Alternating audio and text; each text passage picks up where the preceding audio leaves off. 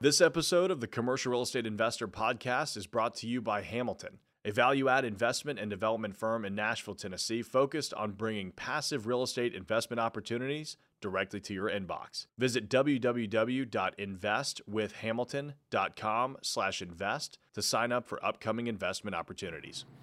Welcome back to the Commercial Real Estate Investor Podcast. My name is Tyler Cobble. I'm your host as always, and today we're going to be taking a bit of a left turn and talking about something that isn't completely commercial real estate, but that is something that I feel like we as the real estate community should be talking about, and that is the SFR. We're going to use a whole lot of real estate specific terms today. SFR, single family rental portfolios, and BTR, build to rent.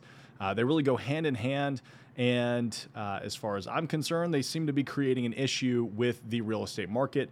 I want your opinion on that as well. Please leave that in the comments below. I want to know your thoughts. Jump in the live stream if you are joining us live here on YouTube as we go through the process and talk about the SFR portfolio trend and what is going on in the marketplace right now. So before we dive in, I'm going to give a couple of just brief overviews of what I think about it. And I've got several articles that are also linked in the show notes that you all can take a look at and dive further into and do your own research on as well. SFR is, in my opinion, it's creating an artificially low supply. A part of the reason that we're having a housing shortage is because of SFR portfolio sales. I'm not going to say that the entire reason is because of that, but I do think they're contributing to a shortage of the housing stock, very similar to the Airbnb market, right? Years ago, people didn't used to be able to buy portfolios of houses the way they are now. They are treated as a totally different investment vehicle now. Institutional capital has cheaper capital than the average American. Which means that they can afford to pay 20 to 50% over market rates for these houses. Not only have I read data on that, I've actually confirmed that in person with a couple of or build to rent developers here in Nashville. When they were telling me the numbers of what they were getting on some of these houses that they were building, renting, and then selling to institutional investors, you run the numbers on it. I mean, they're getting like 3 cap rates. 3 caps. It's just absolutely insane. The average American cannot compete with that price. Also look, I'm an urbanist, right? I don't believe in suburban sprawl. I think that build-to-rent communities add to that problem. They put a lot of stress on infrastructure and don't become the walkable communities that we really need to be focused on, and takes land that could otherwise become parks or some sort of recreation. You can argue with me on that until the cows come home. But I'd like to leave the cows in those fields instead of turning them into rental suburban neighborhoods. So let's go ahead and dive on into this first article here from Seeking Alpha. Institutional buyers boosted market share in hot housing market. This is an NAR study, National Association of Realtors. Institutional buyers made up 13.2% of the residential sales market in 2021. Think about that. 13 out of every 100 homes sold went to institutional capital. Let's see. Typically, their median price is typically 26% lower than the state's median price. It doesn't necessarily mean that they are buying at better rates. They're just buying a different housing stock that is intentionally for residential houses. Market share increased from 11.8% in 2020. Still lower than the 15.7% share that they had back in 2014. So all in all, still trending up. In areas with higher share of institutional investors, renters account for 30% of households on average compared to 27% in areas with lower share of institutional investors. So 10% more renters in areas where there are institutional investors. If you're in Nashville, look at Spring Hill. Over 50% of the single-family homes in that market are rentals, the majority of which are owned by institutional capital. So if you're trying to buy, Spring Hill used to be a great spot to buy a starter home. It's almost next to impossible now because over half of them are just rentals. According to a separate survey of realtors by the NAR, institutional buyers accounted for 15% of single-family home purchases in 2021. The major reason, because they offered cash directly to buyers. They started these programs in the last couple of years, namely through Zillow, which was a massive mess, but they ended up getting saved by one of these teams. So let's see, 42% of properties purchased by institutional investors were converted to single-family rentals. The other 45% were resold. Some of them were just being resold to other institutional capital investors. Although some of them did realize that, hey, Yehosef, how you doing, man? Thanks for joining us live. On average, though, the offer price of the institutional investors was about the same as non-institutional investors. States with the highest were Texas at 28%, Georgia at 19%, Oklahoma at 18%. I mean, think about it. Texas, 28%. Over 1 in 4 homes sold in Texas went to an institutional buyer. Absolutely insane. So there you have it. You can kind of see what is going on in the world there. Let's look at this Freddie Mac. This is from Commercial Loan Direct. On the SFR pilot program that they've recently announced, the biggest reason that single-family rental portfolios have become such an investable asset this economic cycle is because financing has actually changed on them. They are no longer treated like single-family homes. If you bundle up 5 or more, it is actually treated like a multi-family investment asset, which means that they are able to get better debt terms than you and I ever could. They have non-recourse loans, prepayment penalty of yield maintenance or step down.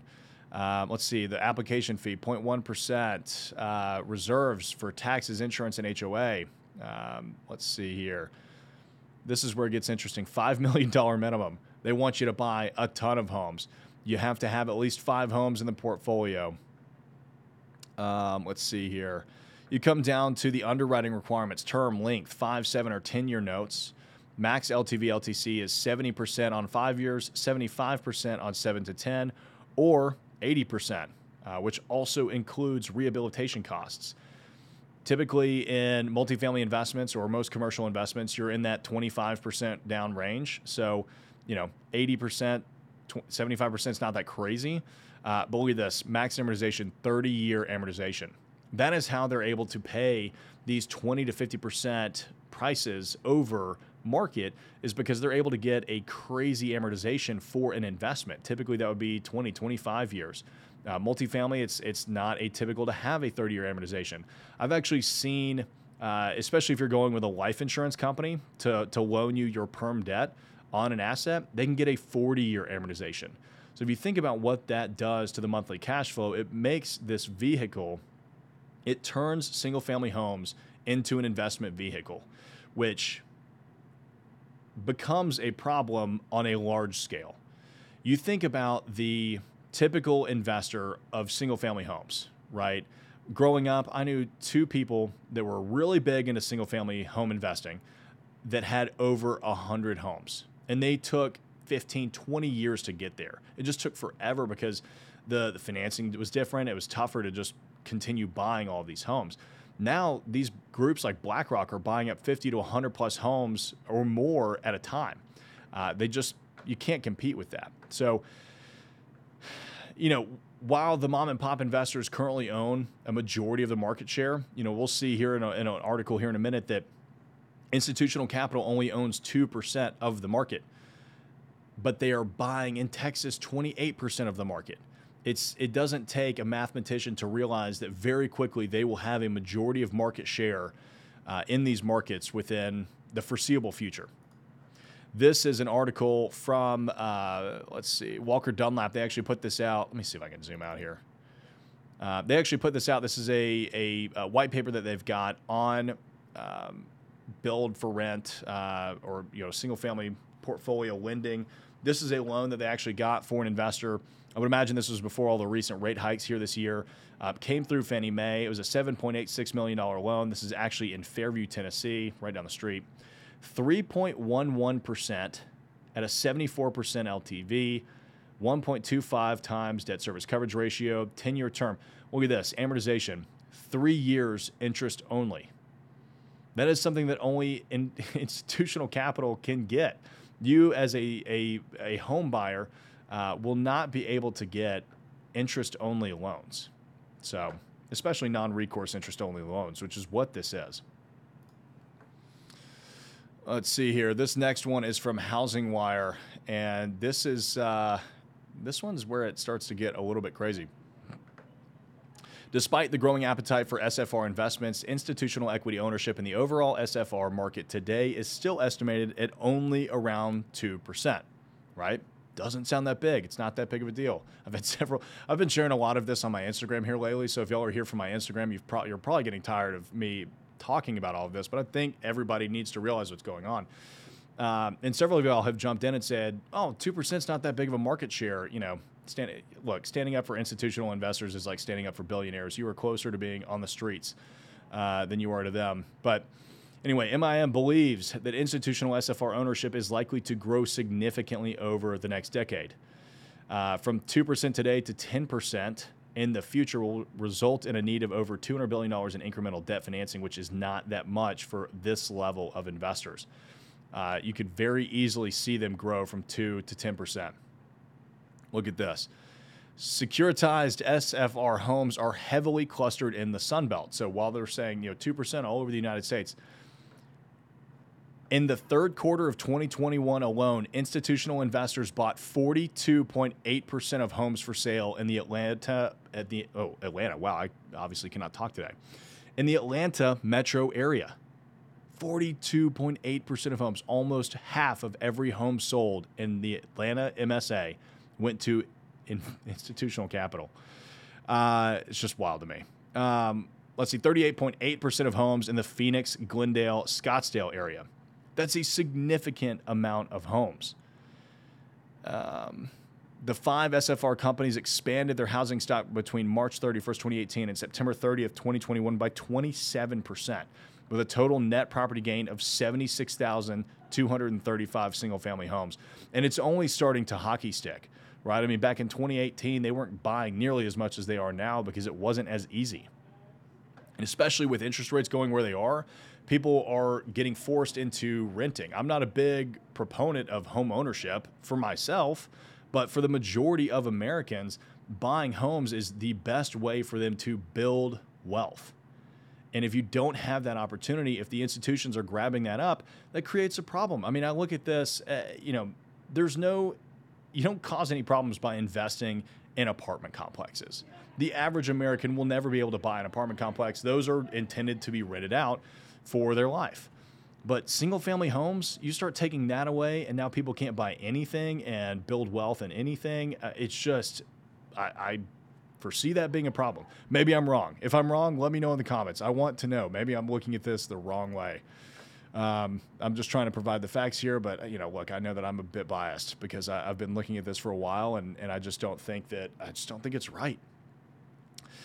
This next one is from globestreet.com. SFR providers are increasingly moving toward build for rent. So let's see. Build for rent homes accounted for 26% of properties added to the portfolios of single family rental home providers in the fourth quarter, up from 3% in Q3 2019. Think about that. That is a nearly 10x increase in the properties that they are doing are coming from build for rent. Let's see. The firm's residential land broker survey also notes that build for rent operators are actively snapping up land across the country, particularly in the Southeast. 9 to 14% of lots in the Southeast are going to build for rent. Nearly 1 in 10. Same with the Southwest, 10% and 11% of lots. So think about that. Build for rent is you're taking land that, again, I don't think it should be developed anyway, but you're not going to stop suburban development. The urban idealist in me wishes that people would just focus on building taller, more dense apartment complexes because it's better for everybody, but it's not going to happen. But think about this. Now, 1 in 10 lots that would otherwise go to market and be sold to an individual or maybe a mom and pop investor are now getting built, rented, packaged up, and sold to institutional capital, so they will never hit the market. It's not even a possibility for the average American to go out and buy this. So that's a problem, right? I mean, these would otherwise be sold on the market, and they're just not. So, what what is the solution? Should it be regulated? Maybe. I'm not a big proponent of regulation when it comes to, real estate or business in general, but we do have regulations in place to protect ourselves against things like this, right? I mean, if we live in a true capitalist society, we wouldn't have regulations against monopolies, right? Fortunately, we do have some protections. Now, you could argue against whether or not they actually work, but we do have regulations against monopolies. That is, in a true 100% capitalist society, you would be able to go out and start a business that takes over the world. You'd be the next East India Company. I think regulation helps. I think don't sell your house to institutional investors. Don't sell to Zillow. Don't sell to Redfin, because that is how these groups are ending up with these homes. It's tougher to do that on the development side, though. I mean, you've got builders that are going out and buying land. Canada has recently instituted some pretty interesting regulations with regards to foreign investors, because foreign investors have just been buying homes in British Columbia and not even necessarily renting them out, just letting them sit there. So because it's easier for them to just move that cash into Canada, let it sit, and not worry about what could possibly happen in their own country. And that's causing a housing shortage in Canada, which is, I don't know. I think it's a problem. That's my soapbox for today. Thanks for coming to my TED Talk. That's a couple of things that we can do. Write your councilmen, write your senators, tell them that we should be regulating this type of buying. If you believe that, maybe don't. Evan is saying, seeing build to rent more common. For example, company called Redwood does that in my area. Cluster homes and ranch style. It's happening left and right. I mean, I'm seeing them all over the place. The reason I actually started looking into this a few months ago, I bought some land to build a condo complex, and my partner who had been investing in some of the build to rent stuff, he looked at it and he was like, the returns just aren't there. And so I started poking him. I was like, okay, what kind of returns do you want to see? And he was like, well, on our assets, we're selling them at a 3% cap rate. And so that's when I started running the math. I was like, okay, so you're renting these for what? I ran that. I was like, okay, so you're selling that. And then I looked at the market that he was selling these in. I was like, you're selling these for 20% over asking price in the market. And he goes, yeah, it doesn't make sense for us to do otherwise. I was like, man, that, I'm not saying that it's not a bad investment vehicle, because clearly the returns are there. There's high demand, but also I do feel like SFR portfolios, build to rent, is kind of like creating a problem and then patting itself on the back for providing a solution that they're going to make a lot of money off of.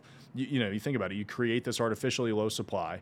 You raise housing prices because you're able to pay 20 to 50% over market rates. And then you're like, oh, you can't afford to buy a house? Here's one you can rent. So kind of them. So there you have it. That's my rant for this week. Thank you for joining me. Let me know your thoughts on SFR portfolios, build to rent, in the comments below. If you're listening on the podcast, jump on the YouTube. I want to hear your thoughts. And that's it for today. We'll see y'all next week. Thank you for listening to the Commercial Real Estate Investor Podcast, brought to you by Hamilton, your resource for passive real estate investment opportunities. Visit www.investwithhamilton.com to start building your passive real estate portfolio today.